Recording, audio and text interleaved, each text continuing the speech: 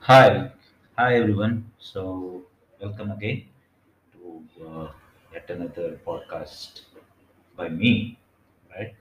So today I'll be just touching upon an interesting topic on why is sales always weighed on performance basis, right? So most salespeople or otherwise people who hire salespeople, right, will have this question, right?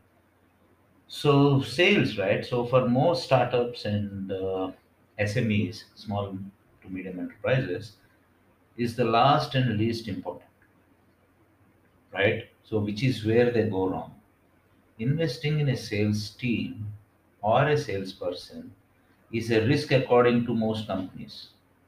But isn't it the same with any other employee or any other department, right? Everyone has to perform and deliver, and their efforts need to be paid for. And incentives or commissions or just an add-on, right? Sales is the main piece of the company machine for any company, be it a startup or an established firm, right? So sales is the main thing that ensures that the company is running smooth, company or a business is running smooth, and it has its own growth cycle in any organization, be it a startup or established firm or a big Fortune 500 firm, right? So it has its own growth cycle. Sales has its own growth cycle, right from market understanding, product or service versus the demand, versus the market demand, research, lead generation to customer swapping, customer mapping, right? And you have the good old SWOT analysis, competitor analysis, networking, and more. I mean, the list goes on. There are several factors finding the growth of a sales cycle, sales department in any organization, right? So all these factors have to fall in place, and it has its own what do you say growth as such, right? For any, I mean, as with any department, right? So sales is definitely a continuous process, and there can be no deadlines because there usually cannot be a set timeline for sales, right? So you can't just say that, okay, I'm in the sales department or I'm a sales guy. I work for 2 hours in a day, or 4 hours, or 8 hours, or 12 hours. You never know when the sale will come in, right? So it is there cannot be a set timeline, or for that matter, a deadline. That yeah, this is coming from me as a sales guy. But yeah, that is the thing that most people don't understand. Even the other people who hire sales guys, right? So they don't understand. They say, okay, I hire this guy for X amount. I need business, say 5x, 2x, 10x. Otherwise, sales guy is not worth it, right? But any sales guy that comes in, right? So they take some time to understand the product, understand the product or service, right? So they need to understand the business, they need to understand the kind of customers, they need to understand the market. So it has its own, what is it, kind of a hibernation or rather growth period, right? So it takes some time to kind of, but of course, takes some time doesn't mean that there nothing is being done, right? So lead generation strategy, everything has to be coming in, like the salesperson pitching into the relevant folks, relevant prospects, everything. So basically, it builds. You build a pipeline and all that, right? So basically, what I mean to say is a 9 a.m. to 6 p.m. work time may not be as effective as say 3 to 9 p.m. for all you know, depending on whom you are talking to, irrespective of geographies.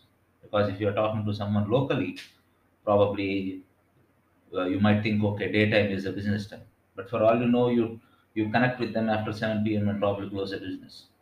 Similarly, if it is out of your geography, say you are in India or in US or wherever, you're talking to pitching to clients in a different geography altogether. So their timing also. I have seen clients, right?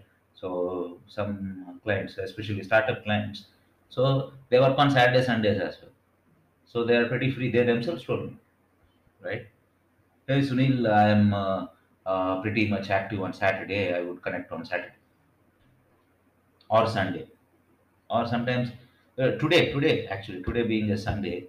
So today, my Australian client replies to me today saying that, hey, sorry for the delay, blah blah blah, and these are the details that I wanted to look into. Right. So there is no fixed time, right? So anything. I mean, it's not like 12 hour or anything. It's more of a round the clock cycle work, right? And sometimes you might close a deal or get a seven-digit lead in maybe 3 hours, 2 hours, 1 hour. You never know, or it might take days to, as sometimes like most of the people, right?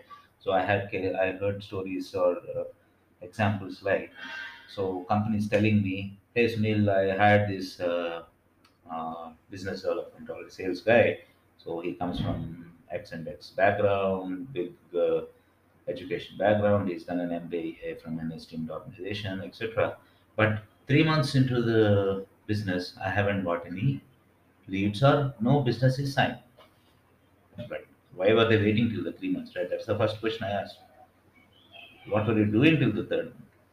So see, say as sales guys, they give excuses, but it is your responsibility to see, right? If a company is hiring a sales guy, they will know like every month. And sales is not just a revenue. So if that person is showing, so efforts are in place, right? So he's talking to several folks, you have got some leads, some proposals have been sent, quotations have been sent. As long as that is being done, salesperson is doing this job. Yeah. Closure will take its own time. There are several dependencies. Your product may not be as good, or you don't have the right portfolio, right? So there are several things. So, to overcome them, everything it takes time.